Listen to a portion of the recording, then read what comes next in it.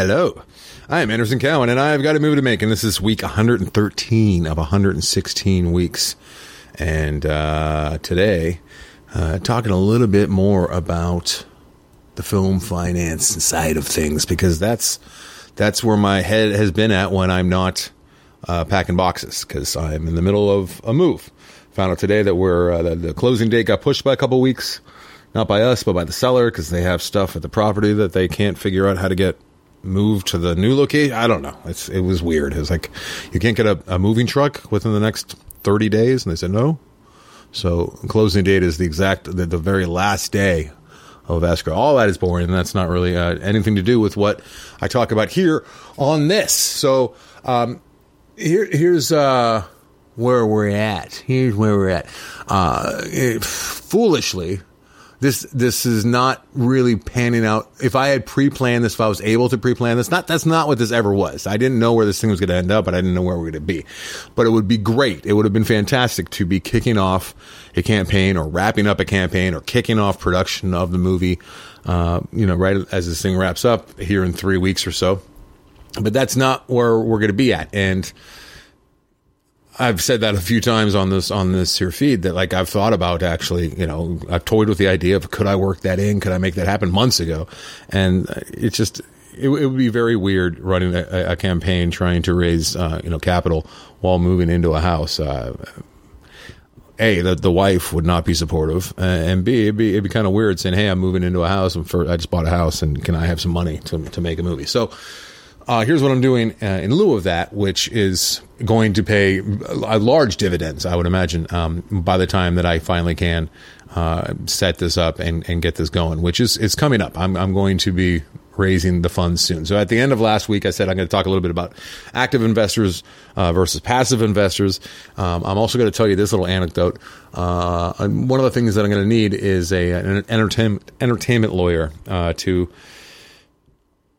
You can get an entertainment lawyer to do all sorts of things for you, as you'd imagine, and they will take large sums of money for you to do things that a lot of the things you can do on your own, but you have to, at the very least, pay an entertainment lawyer to look over the stuff that you've done on your own, which is the route that I'm taking. I'm not going to be paying $15,000, $30,000 to an entertainment lawyer to draw up papers that I am capable of somewhat doing myself, and then paying a fraction of that to have an entertainment lawyer look over them and make sure that they're all good to go, that they all pass the sniff test, as they say. So that's something I need, and I've asked a few friends, because I don't know any entertainment lawyers personally, and I got a couple names, and then my next door neighbor, she's a defense attorney, and I'm cool with her. I like her, and I saw her just in passing. I said, "Hey, do you have any entertainment lawyers that you could throw my way, recommend? Because I'd like to call a few." And she goes, "Oh, for what?" I said, "I'm not too far from raising capital to make the next movie." And then she just blurts out without hesitation. She just says, "Oh, I was talking to a friend of mine, and they said the worst investment you can make is in independent movies. Independent film is the worst investment you can make." And I quipped back with a quick, "Oh, well, I'm well aware. I know, Deborah. Thank you for that." And her husband was standing there, and she goes, "Geez, why would you even tell the kid that? Why would you say that?" And she goes, "Well, that's just, I'm telling him what I heard." She's very blunt. I'm blunt, so I appreciate that. But it is true. That is people in the know, people who like their money and don't like to lose their money, and who invest in things. They're all well aware that investing in film, independent film, is not a bright idea. It's not a good idea, because the very, very vast majority of independent movies never make a dime back, and the investor won't see their money ever again, and the filmmaker will never see any money ever again. That's just the nature of the way that everything is set up right now. It's very, very dire, and thank God there's large egos involved. And when I'm talking about egos, I'm talking about the filmmakers, and there's also this urge, this need to tell story, to continue down a path, despite all of the hardship and angst that comes with it, and despite knowing that there's a very good chance that you will never see a dime again. But I've got that bug, and I know there's countless others like me. So that's why we continue to see independent movies be created, produced, and released. Also, there's a lot of naivete out there, and people think wrongfully. They come out here to Hollywood and they think, oh, if I can borrow some money from my parents and friends, I'll make a movie and I'll be discovered and I'll get huge. Now, I never approached it that way. When I was in film school, I was hoping that was something that would actually materialize, but I was never. By the time that I actually was making stuff, I was not that naive. However, going back to what I was talking about last week, which is that revelation that 90 to 95% of all movies that screen at Sundance and are on a path to success and have been quote unquote chosen by the Hollywood system. These are independent movies I'm talking about that have been chosen by Hollywood insiders. 90 to 95% of them are chosen before they shoot a single day, a single page, before they shoot any film or digital imagery of their story. This is decided at script level. This is a lot of the time decided before getting investments. And just to kind of explain what I meant by that is it was told from an investment point of view. So what was being said is, hey, if you want to invest in independent cinema and you have the right connections and the right channels, there's ways of figuring out which films have essentially already been greenlit before you invest in them. And that is hugely beneficial to the investors. So it's like a cheat sheet that people have. And I'm not taking that as, oh God, the sky is falling. I'm taking that as, okay, great. What do I got to do to be one of those pictures, one of those projects that gets chosen? And you know, maybe it's the arrogance in me, maybe it's the ignorance, maybe it's the combo of the two. But I do believe that what I bring to the table, I could be put in a position where not only will I be able to raise the funds necessary, but also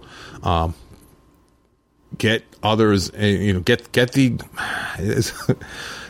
chosen. I do believe that. So it's all about confidence. You always got to have confidence, but also just the amount that I know of the finance side of things since I began this is, I knew nothing essentially, and I talked a couple of weeks about how it's frustrating to an extent because, I'll be reading an article, I'll be reading a piece on something, and then it'll raise 3 more questions. So I'll sit down, I'll have like 5 open tabs, and they're like articles that I'm going to read. And then I read all 5 of those articles, and I look, and I'll have like 15, 20 tabs open because it will lead me to another link to something else that I need to read about. Well, I've been doing the work, I've been reading the stuff, and it's kind of like I'm just going to business school on my own here. Quickly, and figuring out the best way to go about not only securing money, but giving people the confidence and the real possibility of actually seeing a return, because that's the only way that I get to make another one after this one, assuming I get to make this one, which is a movie for vengeance. So I got a plan in place. It's just a matter of executing it now. I'm very, very close to settling on something, but I don't, I guess it's never really a right time to get married. It's never really a right time to have a kid. It's never really a right time to make a movie. I can tell you that making Groupers, when I did, was absolutely not the right time, but it had to happen. And thank God I just pulled my head down, because if you remember, I began the fundraising for that one right after I learned that Jillian was pregnant. And then we lost our lease on the house that we were renting because the owner decided they're going to sell it. And it was crazy. It was insane. And Jillian still reminds me that as soon as I found out she was pregnant, I said, better drop everything and raise the monies to make this movie. That was not the right time as far as my family is concerned, as far as my wife is concerned. But hey, if I didn't do that, I'd be sitting here probably talking about, I got to make my first movie. And thank God I already got that. And I know that Groupers is going to be able to work for me in as far as this one goes. I have not put Groupers to work for me at all as far as opening doors, and that's on me. But okay, so passive investor versus an active investor. It's pretty simple. An active investor is going to be somebody who works in the business, who has a lot of Hollywood or motion picture deal cutting experience, working within the Hollywood system. I hesitate to even say Hollywood system because movies are made all over the place. Atlanta's huge, and of course Chicago has been, New York, but there's somebody who has a lot of experience in making films, and they take an active role. And it's just the names that you see when you see executive producer. So they'll put up some of their own money or their production company's money, and then they will also do a lot of the heavy lifting and a lot of the work. So they're fantastic. A passive investor is just what it sounds like. They're somebody who puts up money, also called an angel investor. Usually angel investor is kind of reserved for people who give lots of money and then don't do anything. They just hope to see some of that money or more of that money back.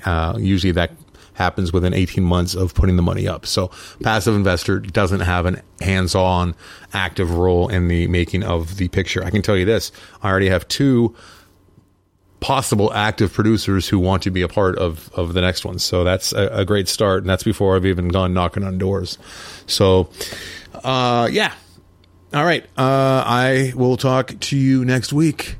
Thank you very much for listening. And like I said, it's bumming me out that, I don't have things like buttoned up and planned with a big giant send off. My buddy Rand suggested that maybe I do a table read of the script for the final episode. That'd be fantastic.